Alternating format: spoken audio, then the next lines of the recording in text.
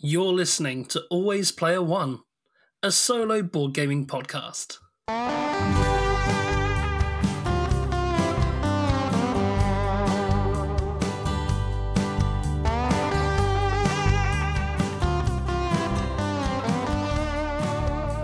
Hello and welcome to Always Player One. I'm Scruffy.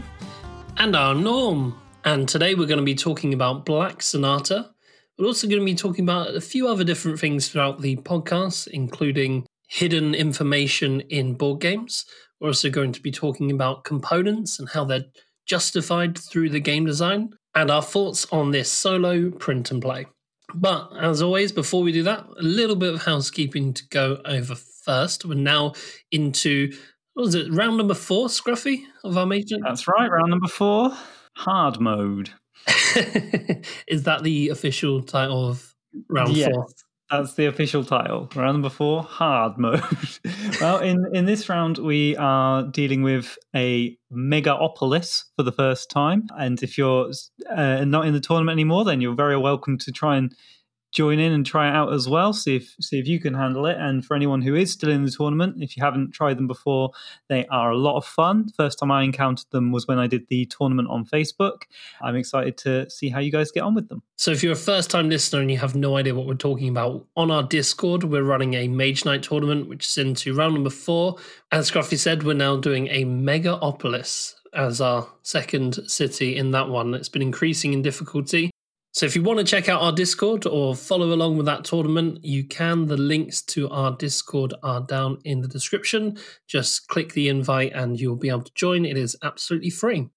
Okay, so Scruffy, let's crack on with the episode. Tell us a little bit about Black Sonata. Certainly. So Black Sonata is a hidden movement game in which you are trying to find the identity of the Dark Lady, Shakespeare's alleged muse. At the start of the game, one card from a deck of potential Dark Ladies, the Clue deck, is chosen to be the Dark Lady and placed face down under the game board. Each of these cards doubles as clues to the identity of the Dark Lady. The aim of the game is to uncover the clue cards to eventually identify the Dark Lady. The game revolves around a central board with 11 locations. The player places their token on one at the start of the game. There is also a stack of stealth cards which determine the possible locations on the board for the Dark Lady. During a turn, you will first move the Dark Lady by flipping a card on the stealth deck and looking at the potential locations on the board she could be, each stealth card having an image which might correspond with multiple locations on the board. Then, the player may either pass, move one space to an adjacent location, or try to search for the Dark Lady in their current one. When searching, the top card of the stealth deck is placed under a location card with a hole in it, which matches the location the player is searching in. The player then flips it over to see if the Dark Lady figure appears through the hole. If there is a figure, then the player flips a clue card from the deck face up, or may confront the Dark Lady and guess their identity if they already have enough clues and feel they can do. If there is no figure on the card, it is simply discarded, and finally, regardless of whether there was or was not a Dark Lady, a number of cards equal to how many clues the player has already found are put from the stealth deck to the bottom of the deck without looking at the cards. You will lose the game if either you guess the Dark Lady's identity wrong or if the stealth deck cycles a certain number of times. I think that's everything. The only thing I haven't mentioned is the fog cards.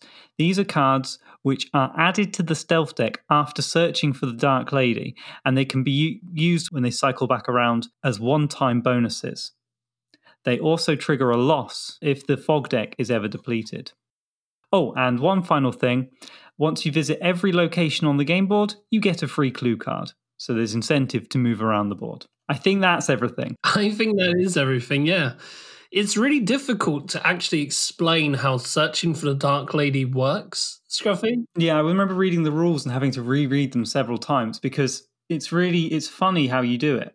That you put a fog card under the top deck of the stealth deck, which is essentially the potential locations where the Dark Lady is. And then you take that top card, which might be where she is, put it under the location you're searching for her in, which is where you are, and then you have to flip it upside down, and the location's got a kind of hole in it so you can see through and see whether the Dark Lady's there. It's hard to explain that without actually doing it visually, you know? Yeah, I was going to say, I feel like it's one that would be better suited for like a YouTube explanation rather than a podcast one, because it's actually extremely easy. It's just a case of matching two cards together, and then if you've guessed correctly, the Dark Lady will appear in the hole that's created. Now, I mean, the ambiguity is there because the stealth deck is just a deck of cards with pictures on them, and those pictures could correspond to locations on the board. So the locations will have 2 or 3 pictures, or maybe even one actually, some places where that say this location, and they're all quite generic, like a picture of a beer mug or a boat or a tree. And then you look at the stealth deck and it's a tree, and you go, okay, so which locations have got trees on them, you know? I feel like I'm doing a terrible job of explaining this, but no, it is really difficult. It is really difficult. I think you've done a fine job, Scruffy. Good, thank you, Norm. It isn't easy though to kind of get your head around. There are a few things like that I thought were, and actually the rule book says if ever a rule reads as unintuitive, it is because we're trying to preserve the hidden information that's required for this game to work, because it is at the end of the day a solo hidden movement game, which is a very unique concept. I mean, did you have any preconceptions about how this would work when you were going into the game, or what were your thoughts going into it? No, I didn't have a clue how it would work. I mean, my first sort of feelings when I encountered the game were, oh, okay, so the identity of the Dark Lady is like Cluedo. She goes under there and you need to find 3 things, the candlestick, the whatever. That was pretty self-explanatory. And I was like, but then still, how does the hidden movement work though? And it's only when you kind of get your head around the deck and how it works, maybe even do a playthrough, that you kind of really go, oh, I see.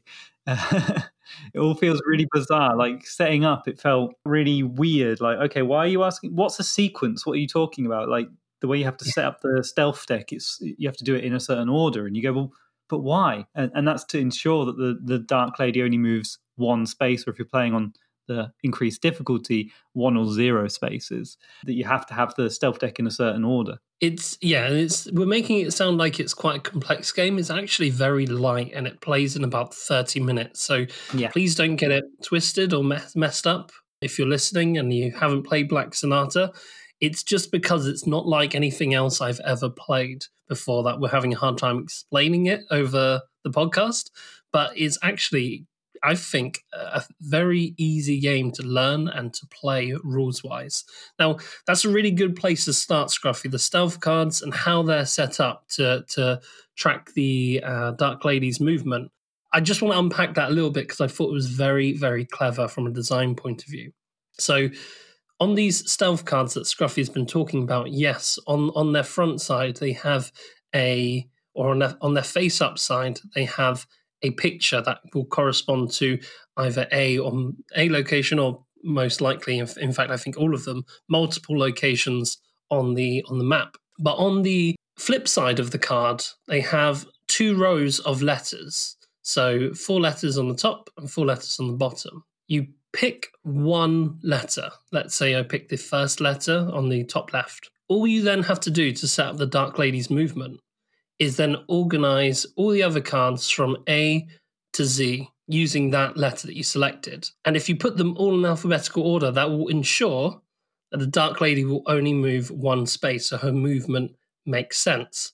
Now, my first thought with that, Scruffy, and I don't know what you thought, but my first thought was, well, isn't there a way of solving that? Isn't there a way of just going, okay, well, if you choose the same one, then surely it's not replayable. But then the game does something very, very interesting. It says, now that you've ordered the deck, cut it anywhere you like, because cutting the deck will not affect her path.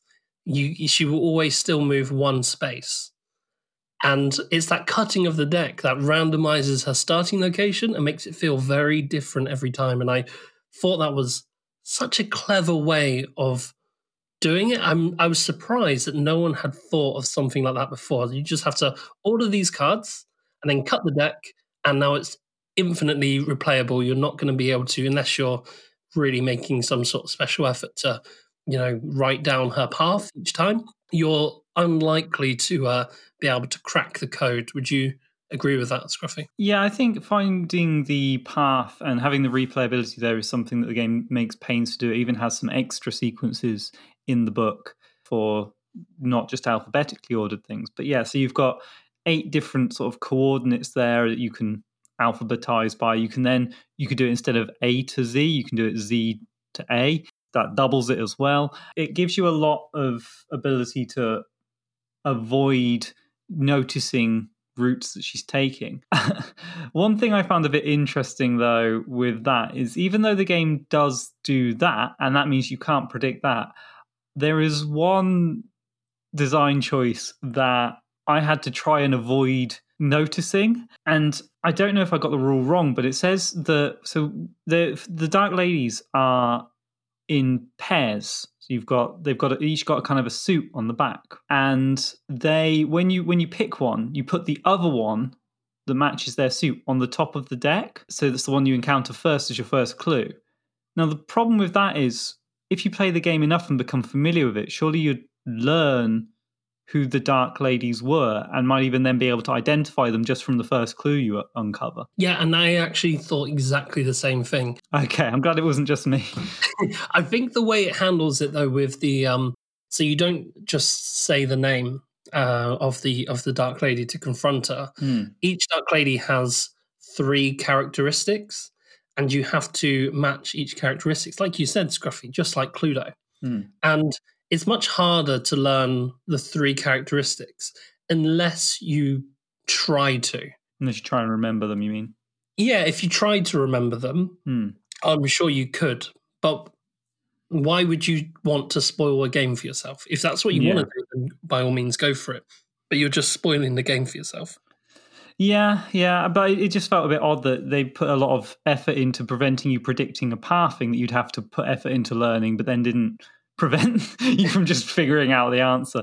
I guess, maybe that's just an oversight. But I should probably just clarify, when you get the clue cards, so the reason they have the suits is that for every lady you turn over as a clue, it will say their 3 characteristics and then whether they match the other suits. So, for example, I think there are 5 suits. So you might turn over a lady, and then you look at their 3 characteristics on the other side of the card. You see, okay, well, I'm using the acorn suit as my Dark Lady. How many of their characteristics match? And it might be 1, it might be 2, it might be 0 or 2 in some cases, which adds a nice level of intrigue. And so then when you've accumulated enough of those clue cards, you can eventually go, okay, well, if it has to be 1 of these ones and has to be 2 of these ones, but it can be 0 of those ones, then it must be these 3 combination.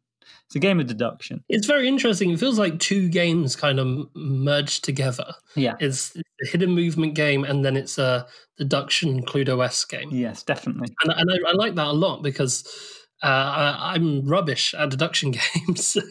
I am not ashamed to say that I haven't won this game yet because I fall apart at the last moment. I feel like once I get 5 clues, I'm like, that's enough. I think I can guess what they are.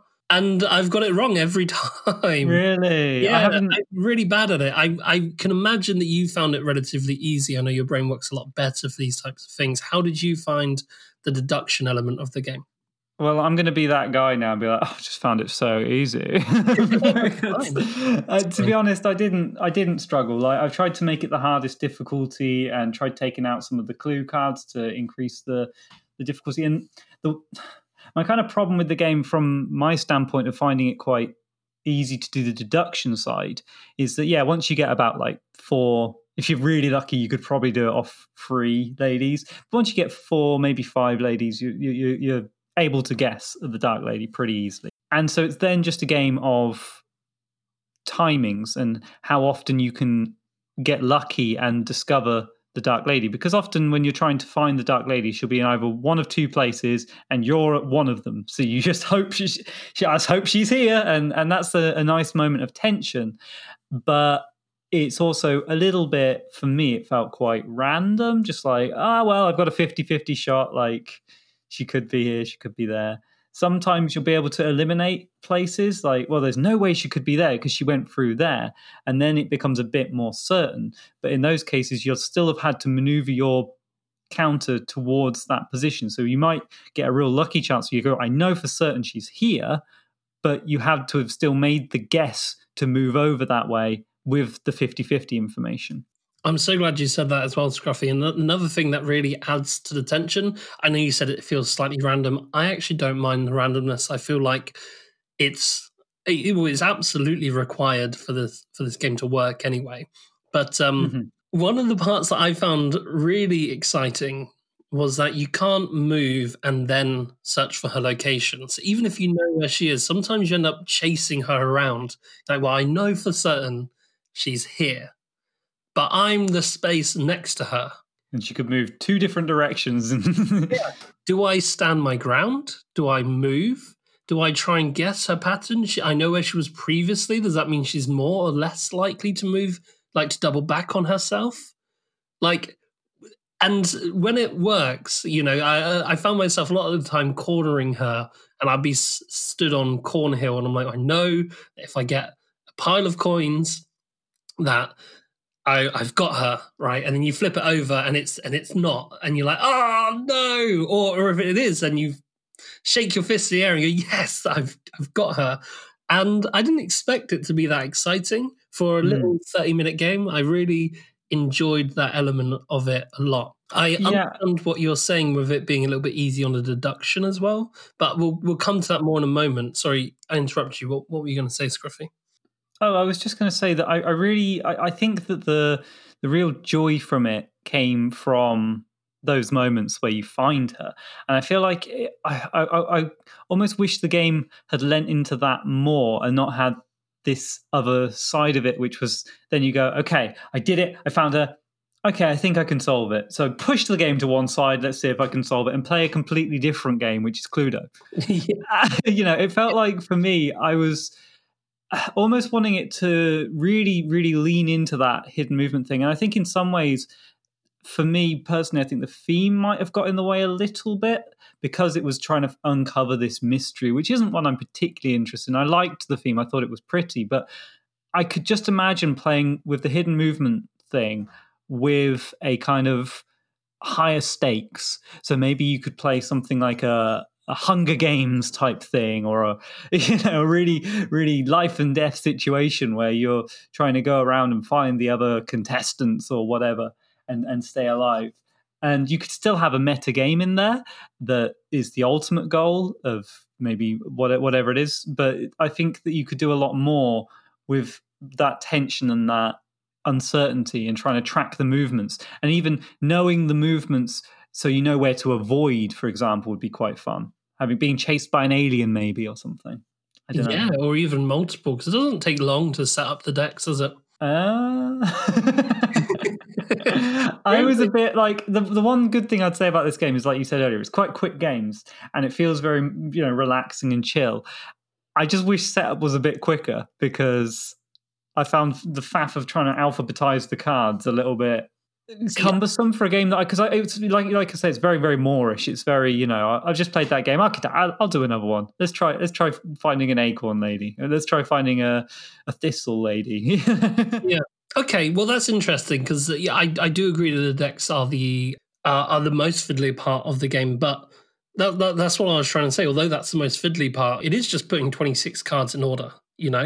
So it's not particularly difficult. So the payoff that you get from the tension that creates and the clever movement that it creates for the very small bit of fiddliness, which is putting 26 cards in order, is, I think, a really healthy and nice trade-off, in my opinion. But that's fair. Yeah, I really, really enjoyed the game. And I agree with you, Scruffy, that I would actually quite like to see the hidden movement aspect executed slightly differently, lent into a little more and pushed away the deduction side. Just because, for me personally, I am rubbish at deduction. I want to rush to the end. I'm like, I think I got it. I don't stop to think. I get too excited, Yeah. But yeah, that's just you just have to check your work. You just have to check. Does it apply to all of them? I've always been the same. As a kid, I struggled with Cluedo. I remember I played Alchemists with a chap from our gaming group, Mitch, and he was saying, "Oh, you're doing so well on the worker placement side of things. You're running circles around me on the points here. If you just get one of these potions correct from the deduction, then you're going to easily win the game." I got every single one wrong, and I lost by a point. It's like It's really interesting because in some ways, the hidden movement side of the game is a bit of deduction as well, isn't it? And so it makes sense that they'd be the same thing and that they're testing the same skill. Obviously, in a lot of games, I think kind of struggle to work down what they're trying to test in the players. This one, it's very clear. It's testing your deductive reasoning, right? And yeah, so for anyone who's not 100% familiar with deduction, it's about eliminating possibilities until you get the right answer. So yeah, the game is testing you on deduction, and it feels like it's cool that you could engage with the movement deduction, but not the other one, which was kind of a different sort of layer of it. I think one of the reasons why I was able to do that, Scruffy, is because the deduction is less dry in the hidden movement. It's a lot more exciting. It's a lot more. Yeah. There are only two places on the board she could be. It's here or here. Okay, now she moved to a church, which means she's definitely here. But I can't just go there and search for her. I have to try and intercept her movement. And that's not in my hands. So when it pays off, it's like, yes, this is great. And when it doesn't pay off, you're like, ah. But that's what I was saying earlier about it being a bit random. So whilst it's trying to reward you for your deductive reasoning, if you deduce where she's gone and you know, oh, I know she's here for certain, the other side of the map to me, it doesn't matter because you're on the other side of the map. And the reason you're on the other side of the map is because you, based on knowing that she's either here or here, you chose left instead of right and you've ended up on the wrong side of the map. And only now that you've had this extra bit of information have you been able to work out where she is. It feels like the game should have some sort of means to reward you when you're able to deduce 100% she must be there. And it doesn't, which is a bit of a shame. So when that happens to me, I start to think, okay, right, how many spaces is she away? 4. Okay, how many locations do I have left to collect before I get my free clue? Because as Scruffy said in the description, once you get all of the locations or visit all of the locations, you get a free clue. So sometimes I would actually just ignore where she's going. I'd go, okay, she's all the way over there. All right, whatever, I'm going to go to Suffolk. And then I'm going to collect all the bottom locations that I haven't been to yet, because it will be quicker for me to do that than for me to move those 4 spaces and try and intercept her. And then maybe she'll actually move closer to me. I know you can only do that once, but that was a really liberating moment where I realized, actually, forget about her. I'm going to do my own thing. Yeah, I suppose in its way that is a reward for telling you, you need to do something else because you're not going to find her for a little while. I suppose that is a reward, and that was quite fun. You know, it's quite freeing. Don't worry about her. That's whatever. She's doing her thing. Okay, I'm going to get my own clue. You know? That's how it felt. Yeah. I want to come back to the mechanics in a moment, but one of the things I wanted to analyze was linked to the components. And as this is a print and play special episode, I didn't print my own copy. It was made for me by Kendall, who's been on the show. He was on episode 5. He made it for me and he did a great job. But you made it yourself. I wanted to know, this is a much bigger build than what we've done before. When we covered Orchard and when we covered Railway Station, they're both either 1 or 2 pages of printing. How did you find building the game, Scruffy? But yeah, it tested me to my limits. It took some real crafting skills, I think. I started printing off, not really knowing what to expect, and I saw, wait, you have to put holes in these cards? What? All sorts of weird stuff. So once I'd got them all sort of sandwiched, and it's clever the way it gets you to print them off. It gets you to print off a sheet of cards, and they're the double-sided cards, and then it says fold down this line around a piece of thicker paper or card, and then glue them on and cut them out, and you'll have the front and the back of the cards perfectly aligned, and that worked a charm. That was really good. But then for so there's quite a lot to print off. So you have obviously the 26 double-sided clue cards. You have, I think, about 10 fog cards. You have all the ladies that need printing off. I just literally just slotted them in some sleeves. Actually, I didn't bother sticking them on cards. And then you have obviously the game board. There's a lot to do. It took an entire evening to get it all sort of printed and stuck while I was watching things in the background. And then to make the holes in the card as well, I had to pull out a craft knife. I used quite thick cards, so it was a bit messy, but the sense of satisfaction I got after doing that was really nice. And I like that I own this game now and I can just pull it out and play it whenever I fancy. It's a very rewarding experience for sure. Brilliant. And what you're left with once you make it is it's quite a small footprint game. Would you agree with that as well? Yeah, I mean, you can kind of play with cards held in your hand one deck, and then you have the board's not very big. It's sort of smaller than A4, I think. It's tiny, it's really small, isn't it? Yeah, and it's nice. It's a nice size, and also I think I should just say that this is where the theme really does shine. That it's very pretty to look at. It's a nice thing to own. It's like a decoration almost, and there's a certain comfort in it, and yeah, I like it a lot on an aesthetic level. Because I posted a picture of my last play of the game, which I played last night, on our Discord in the Print and Play channel. And it looks like I'm playing on a tiny table. What I'm actually doing is I'm playing on the reverse of a dinner tray that you would put on your lap. And I played that in bed. I was like, I don't want to go downstairs to play a game. I'll do it here. So I grabbed a dinner tray, I flipped it over, and I played the game on my lap in bed. That's really funny. I played it on my lap too. Every time I played, I had a kind of cork notice board type thing, and I used that as my playing surface. It felt like I was a real detective, finding the clues, and the cork board gave it a real tactility that I liked. So it's funny that we both had the same experience there of just sort of playing it on our laps. Oh yeah, looking at it I think I could play this in bed. Yeah. Why wouldn't I play it in bed? It's a very background game as well. Once you've played it once or twice, and if you're a sort of person that finds the puzzly stuff not too challenging, I was able to play it and have stuff on in the background, and it's a very very finger foody game, I guess. Yes, absolutely.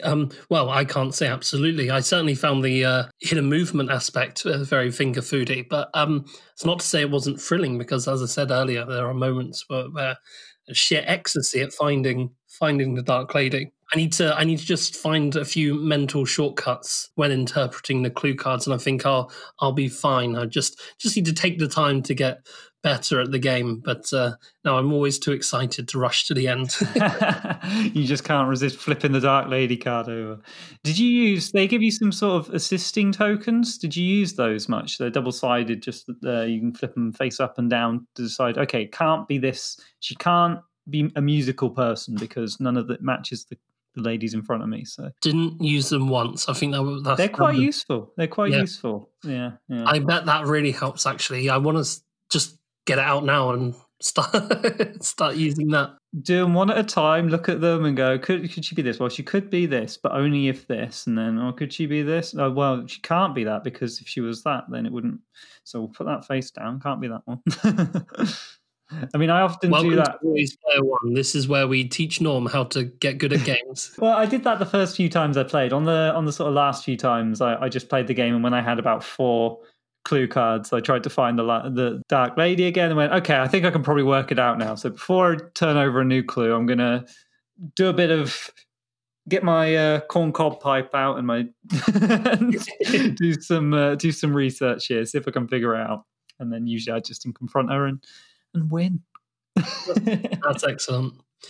And then it has a score, and again, this is where I don't get on with this sort of thing, because that score isn't a reward for your deduction. I mean, it is to a degree, but it's much more a reward for how lucky you were, because the score is all based on how quickly you did it, how many sort of turns of the stealth deck you did it in, rather than being based on, for example, how many clue cards you have face up in front of you. Or I don't know how else you could do it, but it feels like the reward is, you lucked out and you you discovered her at just the right times. I guess there's a bit of a mini game in there of trying to manage your clues. Like you only want to get the clue from locations last because it means you're turning over less cards whenever you try to find the Dark Lady, I guess. But that's No. I'm not interested in the score. I saw that there was scoring in the game, and I ignored the rules entirely. There is a win condition, and there are loss conditions, and that's all that matters. You either find her and you celebrate, or you don't find her and you don't celebrate. I think the score is pretty useless, in my opinion. I agree. I think that's totally fair. And I think in that way, it makes the difficulty cap for the game a bit lacking. Like, I feel like it needs to have a bit more. It's got the Rose Dark Ladies, which are meant to be a bit harder, but they're not that much harder, really. And that's about it, other than the sequence being that she can move 1 or 0 spaces. I don't know how you could make it harder, but the only way the game then says you can make it harder is by removing the fog cards to improve your score. And again, that just feels like it's a timing issue. Yeah, I'm not sure. One of the notes I made was I can imagine this game is solvable, and I didn't mean solvable as in you just do X, Y, and Z and you're guaranteed to win. But what I mean by that is more of a feeling of, oh yes, Black Sonata, I know how that works. I know how you win at the game. I don't need to come back to it anymore. Yeah, I mean, I don't feel like, because obviously I enjoy the little puzzle, but it feels a lot more like a Sudoku where you're just going to solve it eventually. And you just need to look at it long enough. It doesn't, for me anyway, unless you get really unlucky, and that's not a failing in your deduction, I think it's very difficult to imagine how I could lose other than just she could be in this location or this location. Oh, I got it wrong again. But I think to some extent that becomes a bit more predictable. Like the first game. Sorry? Stop rubbing it in. Well, I mean, once you start getting the hang of it too, I think you'll reach the same conclusion. Like I think it's yeah.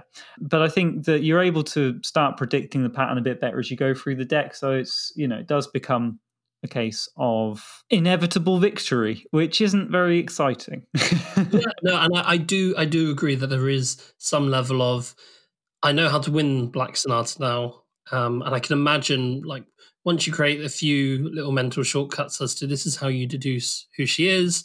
Once you get better at knowing how to track her down and better predict her movements, it can feel a little samey.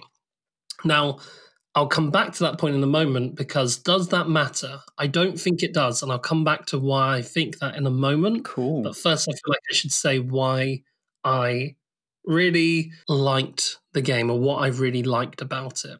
And we spoke a little bit about the components when we were talking about printing the game and making it yourself. I feel like the design of this game is so slick and the components all justify their existence. That's really important for a print and play anyway.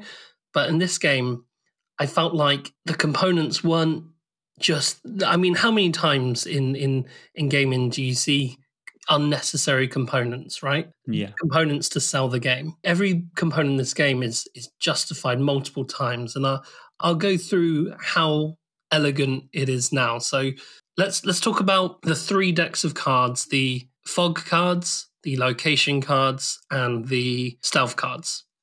So the stealth cards do multiple things in that they show you where she could possibly be, but then on the other side show you whether you've successfully found her. The way in which you interact with that and when you search for the Dark Lady is so slick because you take one off the top of the stealth deck and you place a fog card underneath.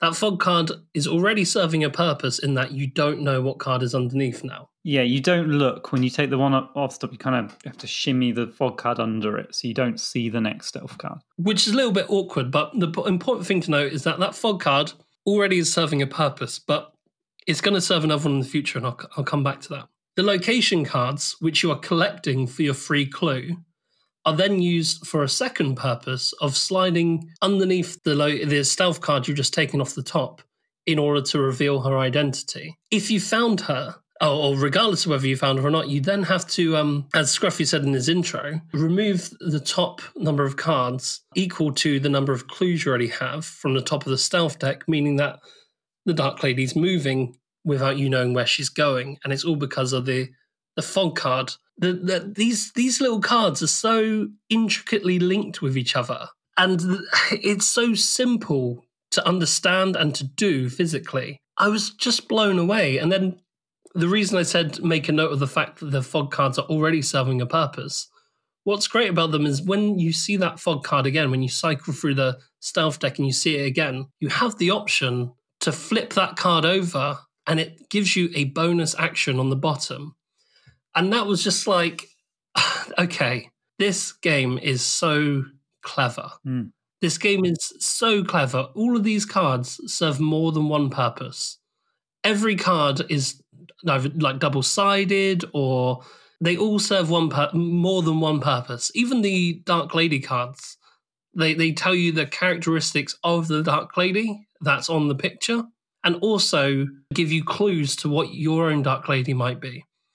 None of the cards do just one thing. They all do multiple things. And I thought that was so clever and very easy not to notice, but I certainly noticed it, and I thought this design is so slick. The designer has clearly thought of multiple uses for each. It would have been very easy just for the fog card to just be a fog card. But then he thought, no, I want to include, well, I don't know, but I'd imagine that they would have thought, no, I want to include bonus actions as well. How am I going to do that in the most simple and streamlined way I can? And it's just, yeah, these little things, it would have been very easy for us not to talk about them because they are only small things. But I think they really made the game shine. It feels very polished for a game that is absolutely 100% free to download and print from Board Game Geek. I loved it. Yeah, there's like no wasted space as well. So anytime there's a blank space on the card, there's a reason for it. Yeah. So, for example, on the reverse side of the stealth cards, there's a lot of blank space, but that's because they need to be blank space to show you haven't found the Dark Lady. It's that absence of information is important. On the back of the location cards where there could be blank space, but there doesn't need to be, there's a cute quote from Shakespeare adding a bit of flavour and intrigue. So there isn't any blank space there. They've just filled it with some theme and intrigue. The pictures on the back of the stealth cards, there's a lot of blank space around them, which makes it easier to shimmy the fog cards under. I mean, stuff like that, it's all really cleverly designed, and I really appreciate that. I think that's really good and really amazing. I think also it's worth circling back to the fog cards, because I feel like there's something there in the choice as to whether to take that bonus action or not. And the way it works is, like I say, on your turn, you can either pass your turn, move, or search. Or if there's a fog card on the top, obviously you can't search because the Dark Lady is not in any location, but instead you just take that card and resolve its bonus action. Often it will get you a new clue card. Might mean you can teleport around the board a bit, whatever. Usually you'll be able to slot it back to the bottom of the fog deck, so you're incentivized to do it because it will elongate the game for you. But then that is also, by actually choosing to take the card, you're allowing the Dark Lady to move further, because she'll move next turn based on you've just taken the fog card away, if that makes sense. Although, do you replace it with one from the fog deck? You do replace it with one from the fog deck. So the reason I'm getting confused is because some of those cards, you discard them and don't replace them, right? Yes. So it's very... so when you choose to resolve a fog bonus action, you lift it up in the same way you would normally, and without looking, you place a new fog card underneath. Mm-hmm. You then flip it over, and it tells you what the new bonus action would be. Now, it can be good. It can be really good.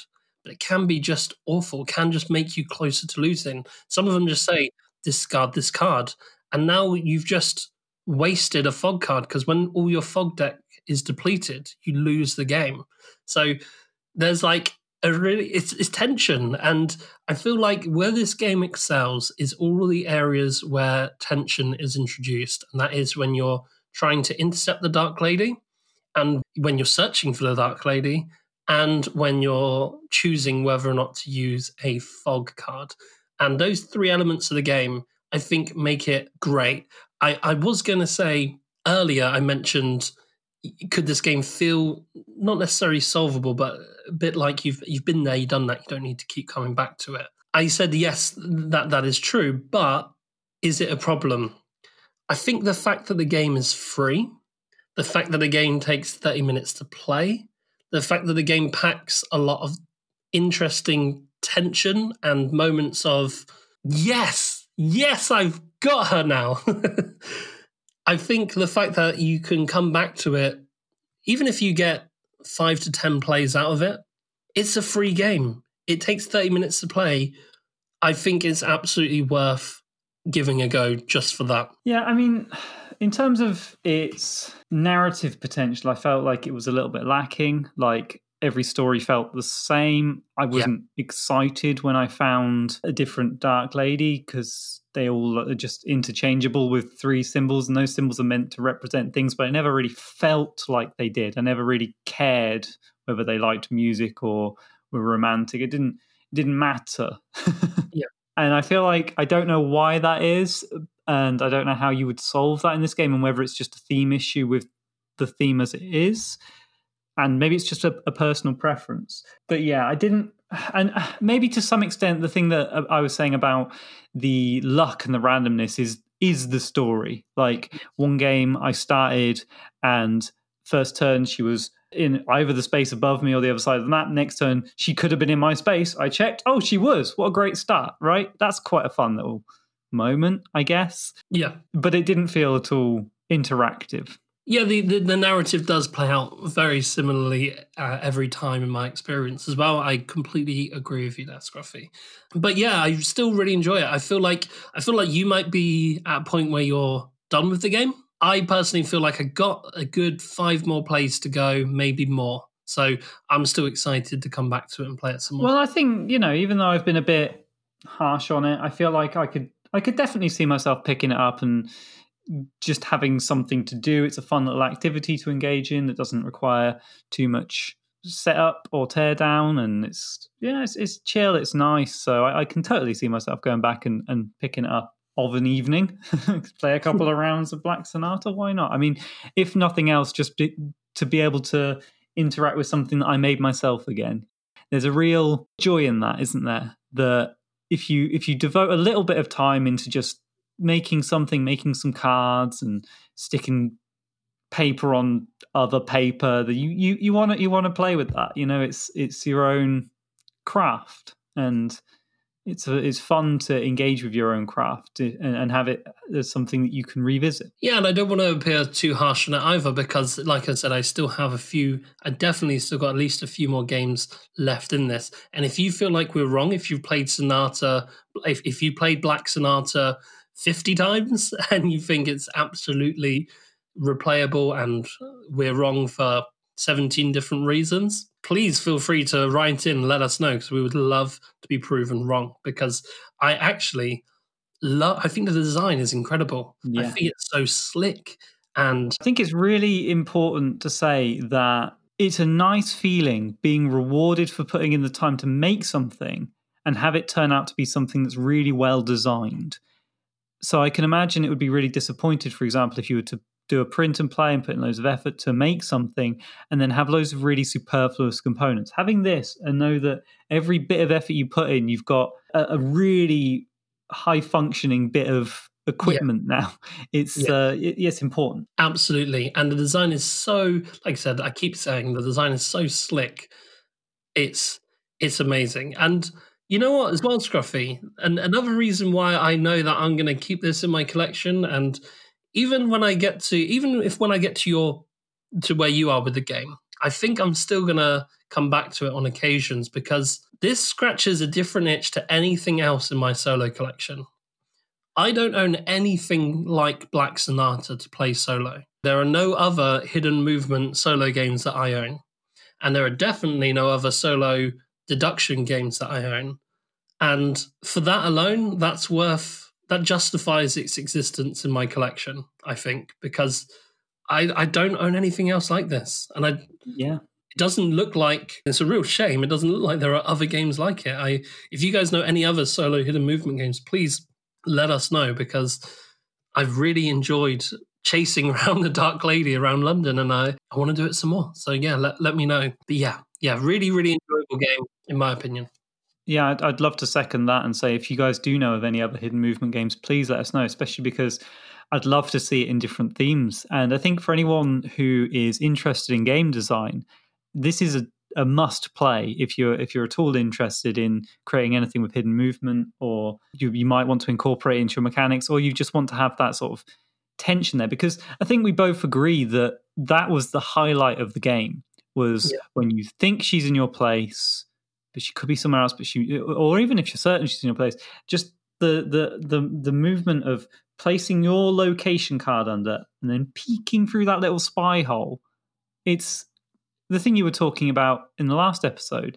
In some ways, it's a performative connect there, where you're doing literally maybe what your character's doing, trying to spy the Dark Lady through the keyhole in the thing, and that's nice. But it's also a nice feeling when you look for something and see that it's there, or you look for something and you see that it's not there. It's good. It's good abstraction. It's good game language, and I think the way it works is very clever and very neat. Yeah, I think my final thoughts on Black Sonata would be: this is a very well designed game. Is it a game I want to play 50 odd times? Probably not. Does that matter? Not really, in my opinion. A lot of games I don't play 50 odd times that I rank really highly. I think this is a great design, and I had a lot of fun playing it. And I will, when I win my first game, I will put it up on the Discord, and we'll all play. You have to say what score you got as well. Score. I think I'm proud to own this game. That's kind of my final thoughts. I'm proud that I put it together and sat through the process of making it, and that I've been able to play it and interact with it, and I look forward to playing it some more. It's a good game to have in your collection for sure. Great. I think that's a great segue into the next portion of the show. If you're a long-term listener, then you know at this point we like to look at the responses we got from last episode and ask you guys a new question for this episode. Scruffy, what's the question for this episode? The question this episode is, what's something you've made for yourself or for your gaming collection that you're proud of? It could be a game, a whole print and play game like we did with Black Sonata, or it could be a component for a game, maybe a dice tower, maybe, who knows?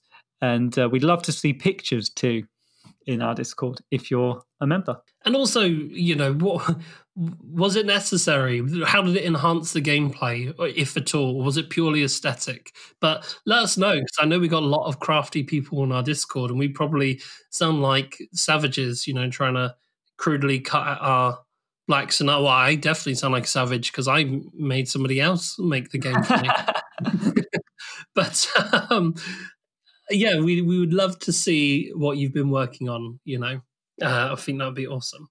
Yeah, like my Black Sonata, I'm proud of it, but it's not good. Like the holes in it are so messy, and the cards are all kind of misaligned and stuff. But to me, that kind of makes it mine, and it makes me feel happy when I see it. It makes me enhances my enjoyment of the game than if I'd bought a published copy of it, I think.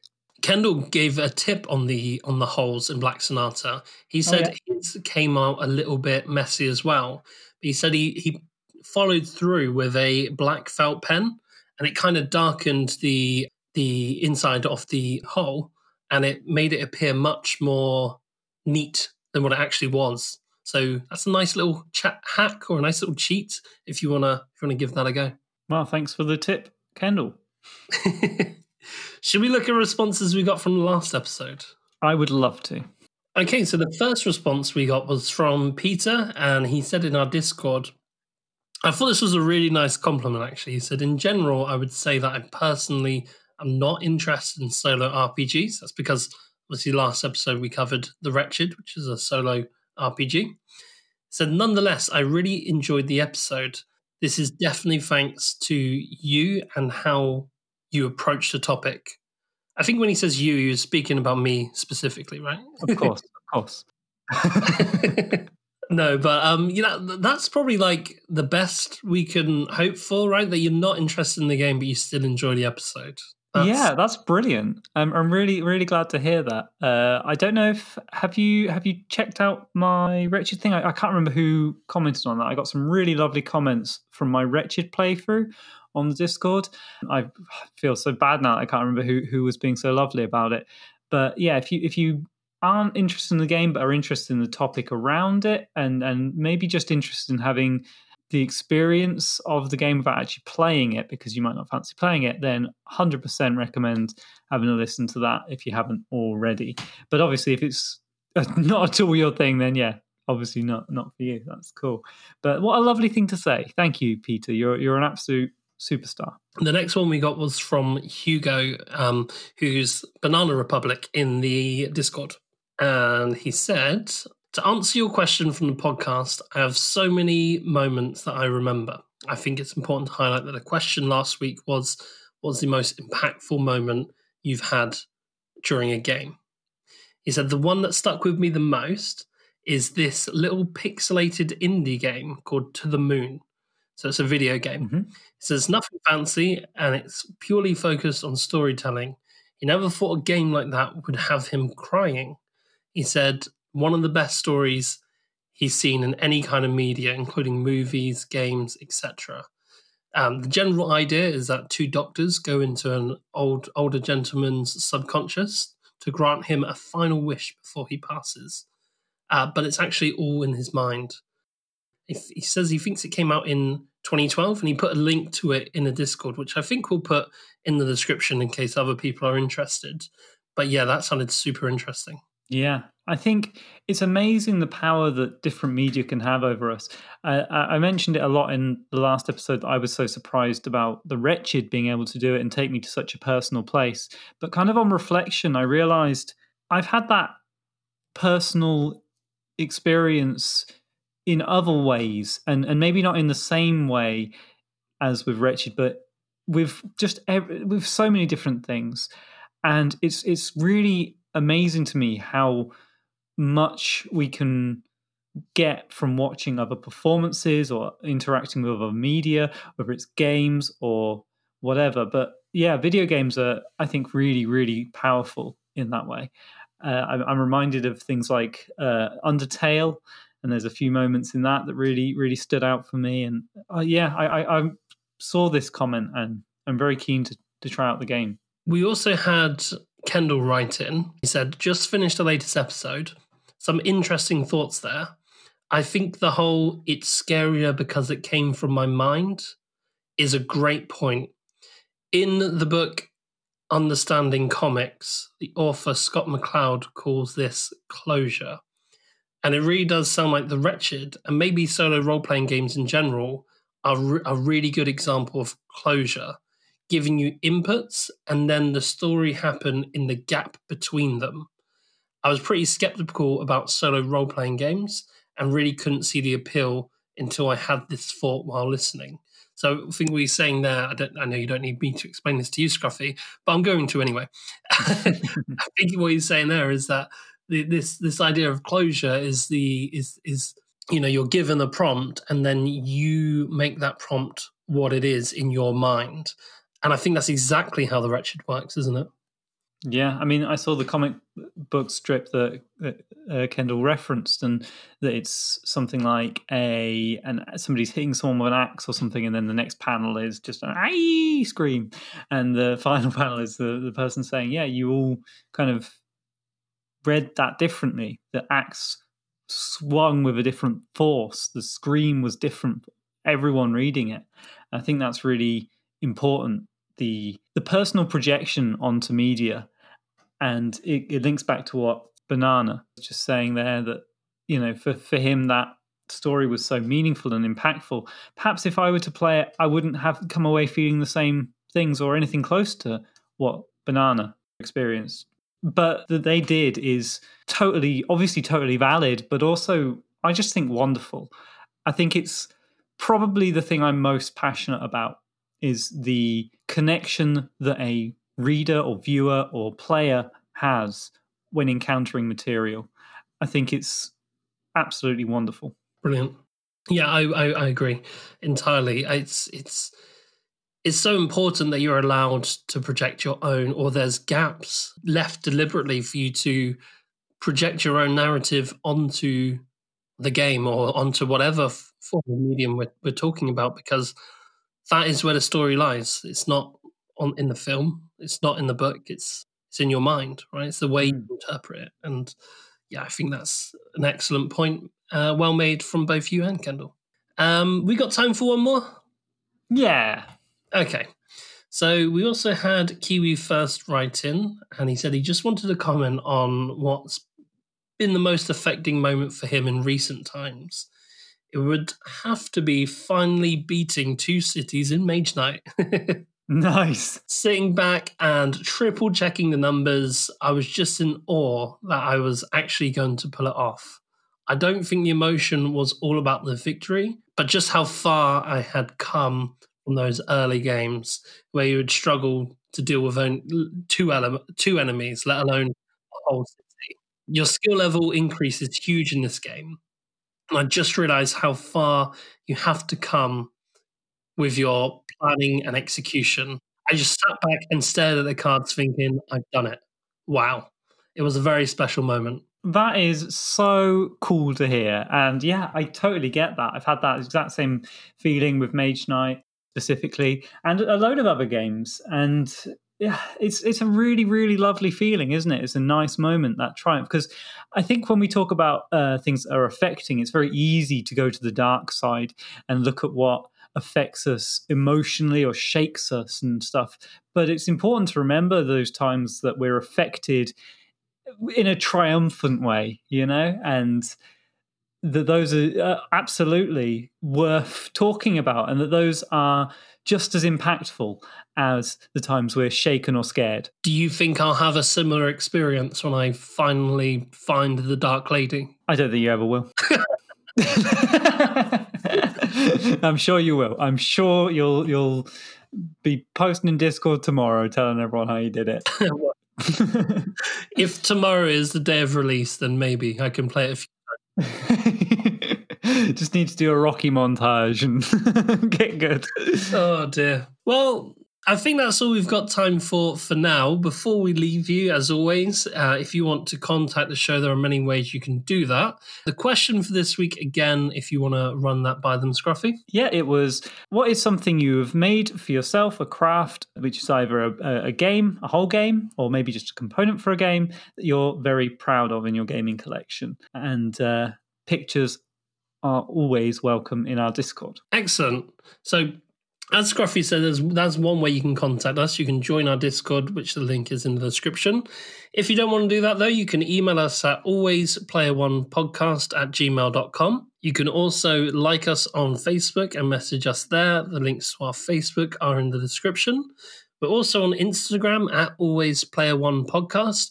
You can also support the show at www.patreon.com/alwaysplayer1podcast. For becoming a patron, you will get a number of different rewards, but one of the biggest selling ones is you get an extra episode.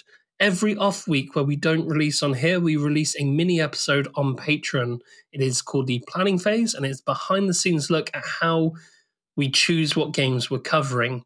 We also open up polls on our Patreon, so our Patreon users get to have a say on what we're covering next. Yep, we actually have a poll which is closing today. It will be closing at midnight tonight, UK time. So if you do get to hear this episode and you want to have a say in our next episode, then if you quickly sign up for Patreon, you can vote today. But if you're listening in the future, look out for the next polls.